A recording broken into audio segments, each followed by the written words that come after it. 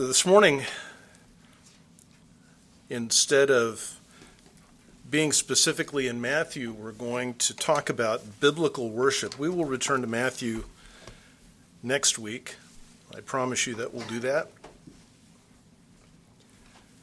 But because of the changes that we've made, and those changes perhaps are a little bit more evident on the backside that I see, not so much necessarily that you see, although it's been a little bit different already. We didn't sing two songs together. So because of that, it's just wise to kind of go through this and be reminded of why we're here and what we are doing. Most evangelical worship services, ours included for the past, were made up of these blocks of activities that really were not connected to one another. We had a greeting, we had an opening prayer. We sang because we're supposed to sing, but the songs weren't chosen really with any purpose in mind. We would have a reading from Psalms, and that would be reading from the London Baptist Confession, whatever passage was next. We would have the songs, we would have an Old Testament reading, whatever was next, two songs, congregational prayer, and the sermon, and be done. Lord's table, first day of the month. None of those pieces were really chosen to fit with each other. They weren't planned that way.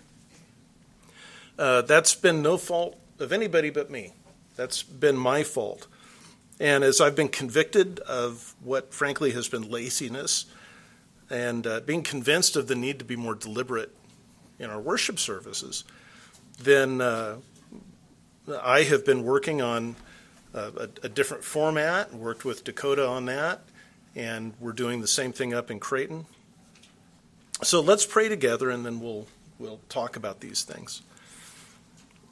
Psalm 119, 1-5 says, "How blessed are those whose way is blameless, who walk in the way of Yahweh. How blessed are those who observe his testimonies. They seek him with all their heart. They also do not work unrighteousness. They walk in his ways." And then David prays, "You have commanded us to keep your precepts diligently. Oh, may our ways be established to keep your statutes." Father, we want to be these blessed, blameless ones. Help us today to observe your testimonies, to seek you with all of our hearts, to walk in your ways and keep your word. Conform us today to the obedience of Christ. And in his precious name, Father, we pray. Amen.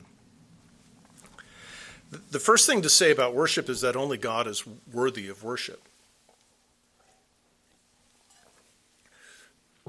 That's period. End of discussion. Nothing else to say. Only God is worthy of worship. 1 Chronicles 16 records a song of thanksgiving from King David, verses 8 to 36. I'm not going to read quite all of it. But in that song, David defines worship. He defines the activities of worship, the elements of worship. So as I read it, you're welcome to follow along, but as I read it, listen for how many you hear. "Oh, give thanks to Yahweh. Call upon his name. Make known his acts among the peoples," that is, unbelievers. "Sing to him. Sing praises to his name. Muse on all his wondrous deeds. Ponder them, contemplate them. Boast in his holy name. Let the heart of those who seek Yahweh be glad. Inquire of Yahweh and his strength. Seek his face continually. Remember his wondrous deeds which he has done, his miraculous signs, and the judgments uttered by his mouth. O seed of Israel, his servant, O sons of Jacob, his chosen ones, he is Yahweh our God. His judgments are in all the earth. Remember his covenant forever, the word which he commanded for 1,000 generations. David goes on for a few verses to do exactly that, to remember what God had done for Israel. Then he returns to the instructions. Verse 23, "Sing to Yahweh all the earth. Proclaim good news of his salvation from day to day. Recount his glory among the nations, his wondrous deeds among all the peoples." Again, nations and peoples, there is a reference to unbelievers. "For great is Yahweh, and greatly to be praised, and he is more fearsome than all gods. For all the gods of the peoples are idols, but Yahweh made the heavens. Splendor and majesty are before him. Strength and joy are in his place. Ascribe to Yahweh, O families of the peoples. Ascribe to Yahweh glory and strength. Ascribe to Yahweh the glory of his name. The word ascribe literally means to put it in writing. And the sense of it is to attribute or to credit or to reckon. So credit God with glory and strength. Credit God the glory of his name. Lift up an offering and come before him. Worship Yahweh in the splendor of holiness. Tremble before him, all the earth. Indeed, the world is established, it will not be shaken. David speaks for a few verses about the earth responding to God in worship, and then he closes this way, Oh, give thanks to Yahweh, for he is good. His loving kindness endures forever. Then say, this is so interesting, the timing of this, then say, Save us, O God of our salvation. He doesn't begin with that.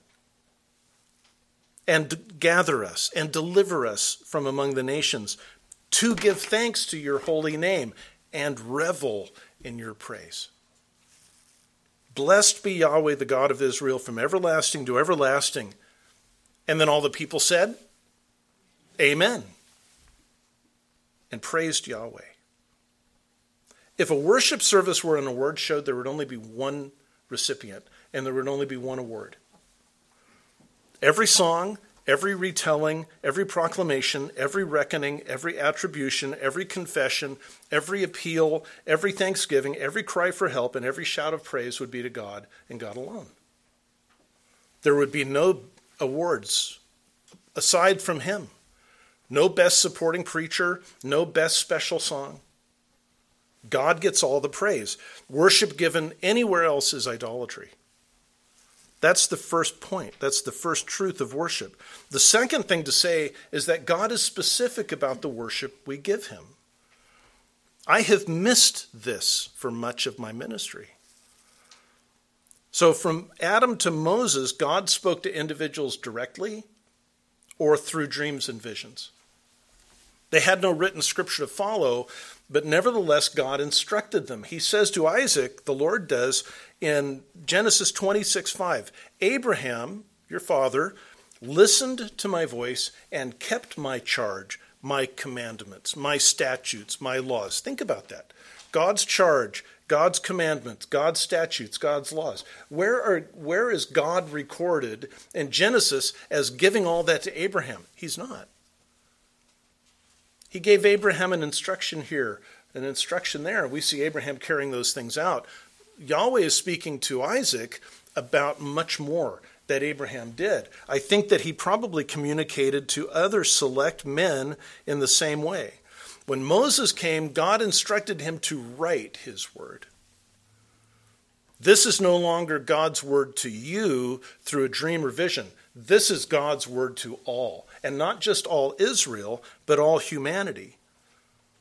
And in the process of that revelation, as everything follows, we see that among other topics, the scriptures contain a pattern for worship.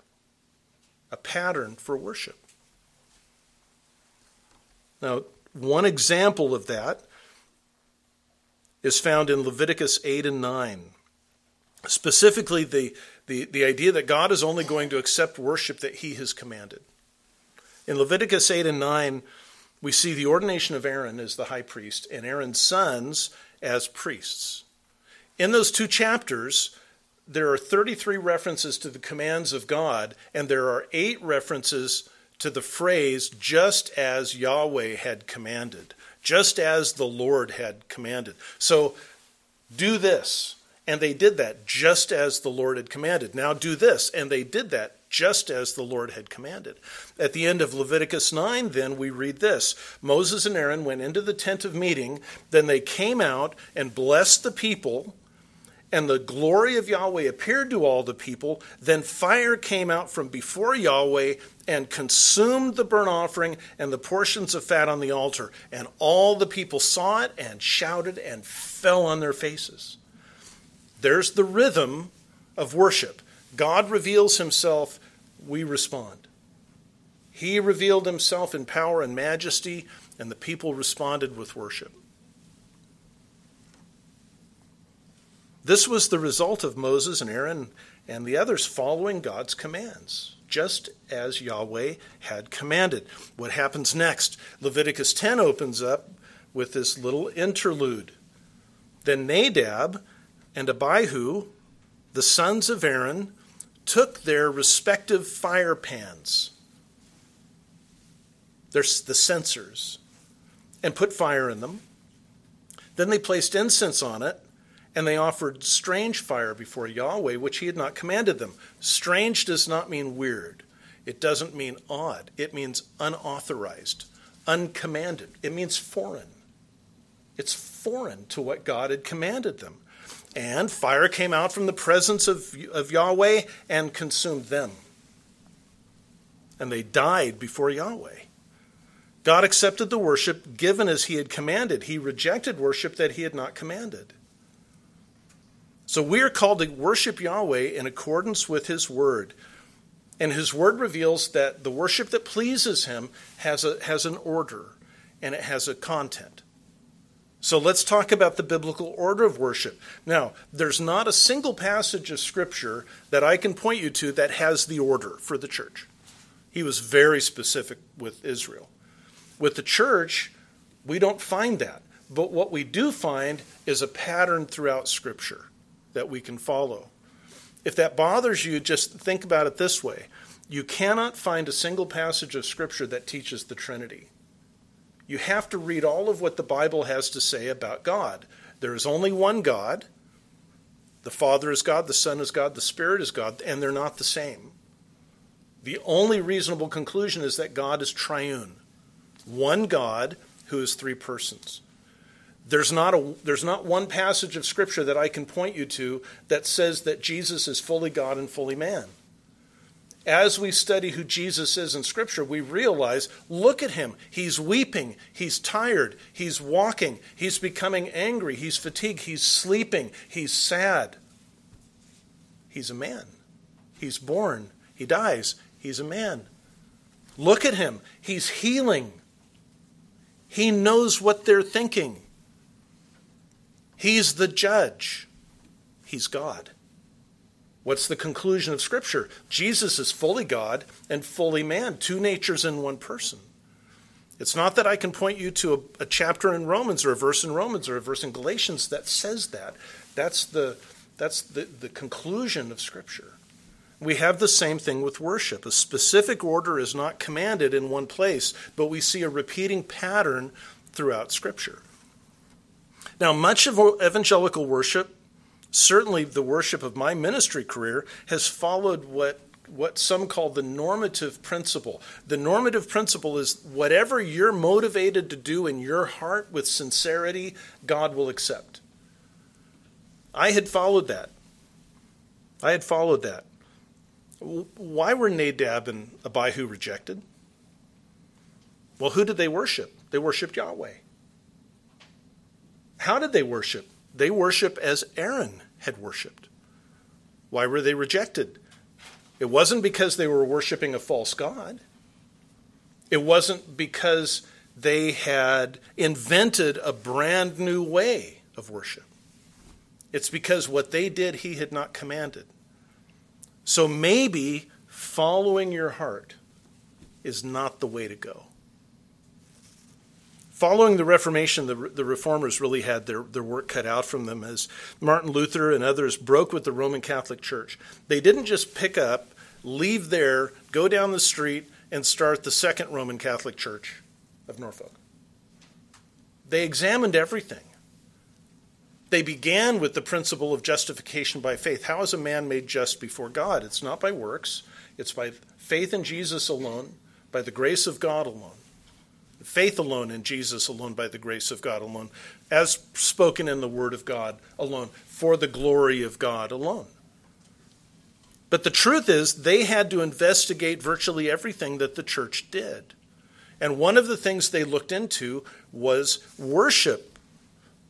They didn't simply pick up the Roman Catholic pattern of worship and bring it across. They examined it and asked, what does Scripture present?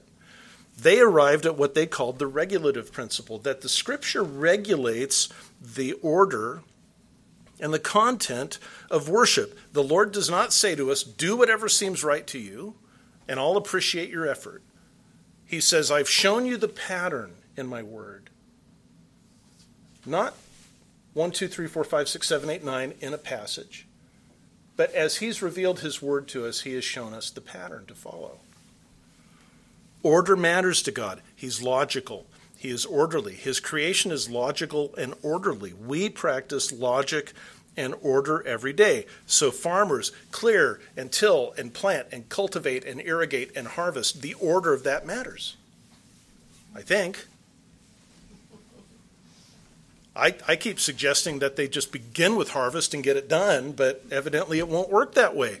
Couples meet, commit, or meet, court, commit, marry, and have children. The order matters. Socks before shoes, kids. Underwear before pants. The order matters. The order matters in worship as well. So as you look at Scripture, as you look at Genesis through Revelation, the order that emerges is this. And by the way, it's not that every one of these is in every passage, but all of these are in the whole. God reveals himself to sinners in his word. People respond to God's revelation with worship and awe, but sin is a barrier. So the righteous people of God confess their sins and they're forgiven. Having had God's revelation and adored him, having confessed their sins and been forgiven, then he instructs them. And they respond to his instruction with faith and obedience. They bring their needs to him. And then he joins them to himself in peaceful fellowship and then sends him to do his will. That's the gospel. God reveals himself to a sinner through the gospel. They're stricken by the enormity of God and the majesty of God and the wonder of God, but they become aware of their sins. I have this terrible problem, this huge barrier between myself and God. Jesus has died for that and taken it all away, and I'm clean before him, and I'm declared righteous before him. And then they're taught. And they learn as they go, they respond to his teaching with faith and with obedience. And they learn to go to him in prayer as their Father and as their Lord. And he joins them to himself in peaceful fellowship at his table. And then sends them to do his will. So the worship service, and I hesitate to use this because of the connection to Roman Catholicism, but the worship service is a reenactment of the gospel. And it proclaims the gospel in every way. There's a biblical content of worship too. The content matters as much as the order. There are 5 things that the church is commanded to do together. The first is to preach the word. 2 Timothy 4, 1 and 2, I solemnly charge you in the presence of God and of Christ Jesus, who is to judge the living and the dead, and by his appearing in his kingdom, preach the word. Be ready in season and out of season. Reprove, rebuke, exhort with great patience and teaching. The word is central to the worship service. It runs all the way through.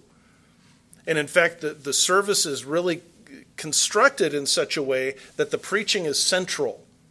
We begin with revelation, then adoration, then confession and propitiation, and then proclamation of the word, then dedication, supplication, communion, and commission. It's literally in the middle. It's literally in the middle.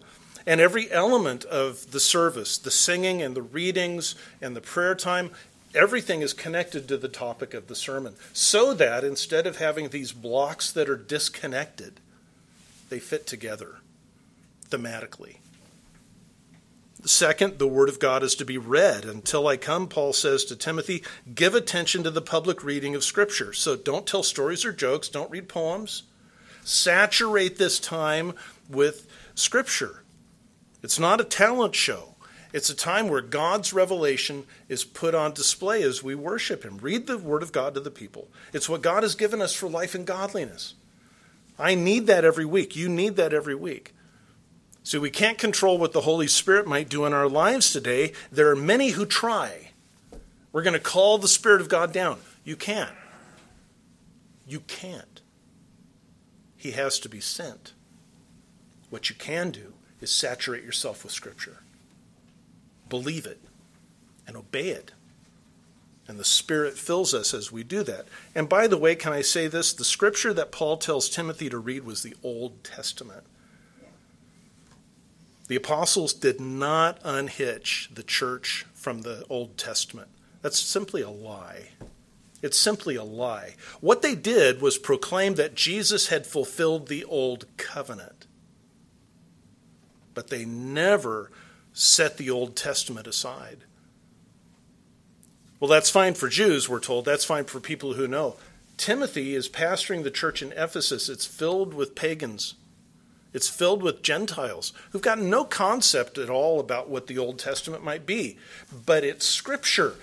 It's the Word of God, and it's filled with His power and His authority.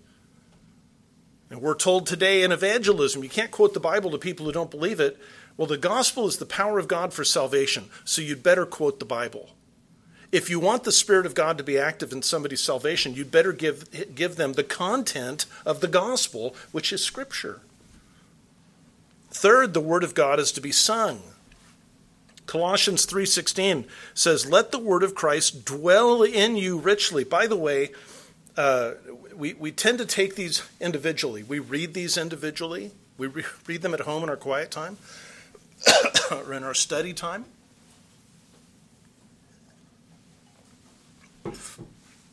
But these letters to the churches were written to congregations. It's fine to say, let the word of Christ dwell in you richly as an individual. That's fine. It's absolutely true, absolutely accurate. But don't forget that these were meant corporately first. Let the word of Christ dwell in you as a congregation richly. Well, how do we do that? Well, he tells us, with all wisdom, teaching and admonishing one another. Okay, so I get how I, as the pastor, teach you as the congregation. How do we teach and admonish one another? He tells us, singing psalms and hymns and spiritual songs with gratefulness into your hearts to God. So this morning as we sung, Holy, Holy, Holy, as you sang, somebody else might have heard that and really been reminded of the holiness of God as you taught them. As we sang Blessed Assurance, there may have been somebody saying, am I forgiven? I don't know. But they heard their brothers and sisters proclaiming forgiveness in Christ.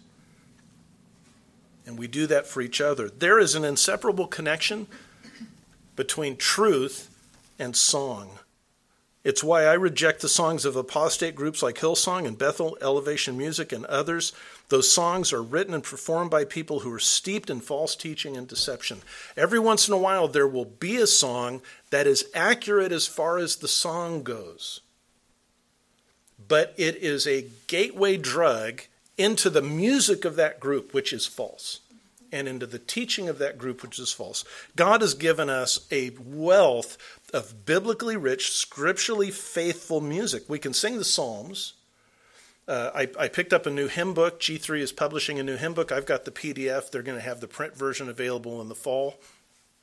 They have all 150 Psalms set to music at the beginning with tunes that are familiar. Now, they say, yeah, this tune is Avenal. I don't know that. So I have to look it up. But some of the tunes, it's like, oh, that's the doxology.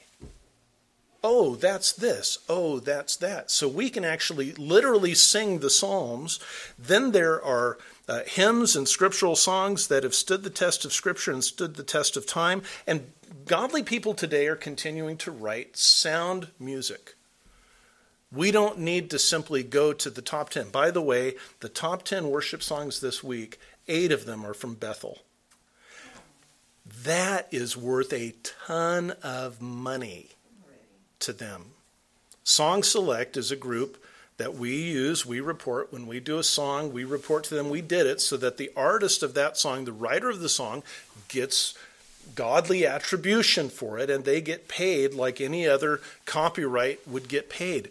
It's worth a ton of money, and it funds those groups. I have no interest in doing that. The fourth thing that we are to do is pray. Again, this is a verse that we take personally, but was written to the church, Philippians 4:6. Be anxious for nothing, but in everything by prayer and petition with thanksgiving, let your requests be made known to God. By all means, pray individually, but these are spoken to the congregation. Pray together. That's why the first Sunday night of the month we try to meet for prayer. And fifth, we are to celebrate the Lord's table. I'm going to read 1 Corinthians 11:23 to 26 when we come to the Lord's table this morning. So pretend I just read it. The corporate worship service, this is where it really clicked for me at the workshop I went to. This is where everything knit together. I was just kind of listening to the hours of instruction in the workshop time, just kind of taking it on faith that there was some sense to this. This is where it clicked for me. This whole service builds to the Lord's table.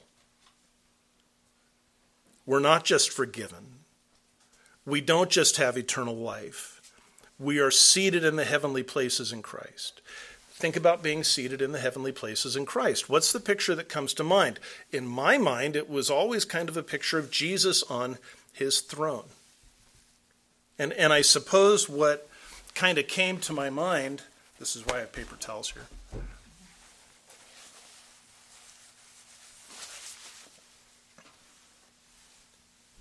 Different times during the week, our front door will burst open and here come a group of grandkids. Our grandkids, by the way, not like random grandkids. And my Lucy makes a beeline for me and hits my lap. And that's kind of what I had in my mind in terms of being seated with Christ. But then, it's kind of a big throne if we're all seated with him.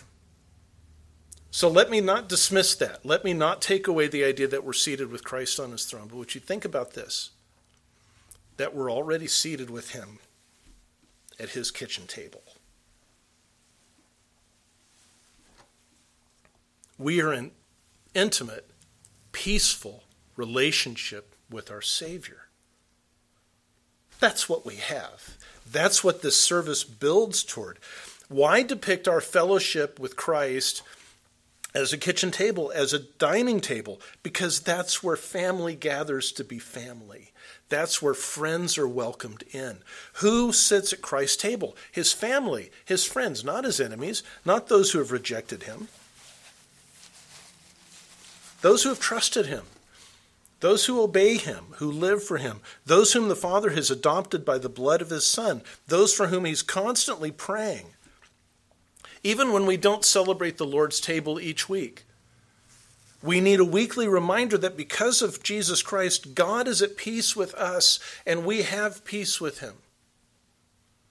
So this is what I want for you. I can't prove this from Scripture, so this is not from the Bible.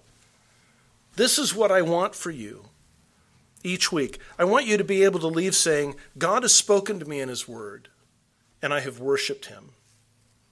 I have admitted my sins to him, and he has forgiven me and cleansed me. He has instructed me, and I trust him, and I will obey him. I've brought the burdens of my life to him in prayer, and then he sat me down at his table, and he fed me on his life. So what else can I do but go live for him this week? As this service is crafted, there's revelation and adoration. There's confession and propitiation. Where it says sermon, that's really proclamation and dedication. Then there's supplication, and then there's communion, and then there's commission. There's 9. And those 9 have a rhythm where God speaks and we respond.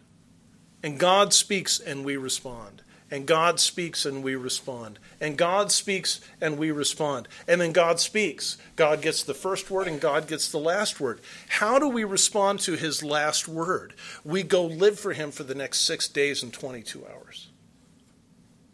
That's our response to that final word from the Lord. So what do we do with this as we bring this home? Let me give you 3 things you can do immediately, starting this week. The first is to prepare yourself for worship before coming. Ask the Lord to prepare your heart. Read the sermon passage ahead of time. I'll be in Matthew 23 next week. I don't know how far I'll get. I'll start out by studying the first 10 or 11 verses, but I might get to Saturday morning and go, 3 verses. But you can read ahead. Typically speaking, I'm just moving ahead of where we were. Read a hymn on Saturday night and contemplate the words. The first stanza of At the Cross of Jesus says this: At the cross of Jesus, I would take my place, having been drawn by such a measure of redeeming grace. And then there's an appeal to the Lord, a prayer. So fill my eyes with sorrow, and then lift my eyes to see Jesus Christ, my Savior, crucified for me. Spend some time thinking about things like that. Be filled with gratitude for God's worship, or God's goodness, and prepare for worship. When you come in on Sunday, come with the expectation of honoring and worshiping and serving your God. I learn things all the time. I learned 2 weeks ago that the word liturgy means the work of the people. The work of the people. In Romans chapter 12, as Paul has moved through his teaching on the sovereignty of God and salvation in Israel, he says, Therefore I exhort you, brothers, by the mercies of God, to present your bodies as a sacrifice, living, holy, and pleasing to God, which is your spiritual service of worship, your spiritual latruo, your spiritual liturgy. So we're not actually here to have a great time. We're not here for what we can get. We're here to serve our God in worship. That's what we're here for. God is indebted to no one. And he blesses us and blesses our service with peace and contentment. So listen to the readings, sing the songs with joy and energy, absorb the word preached, pray with faith, and trust that the Lord has seated you at his table.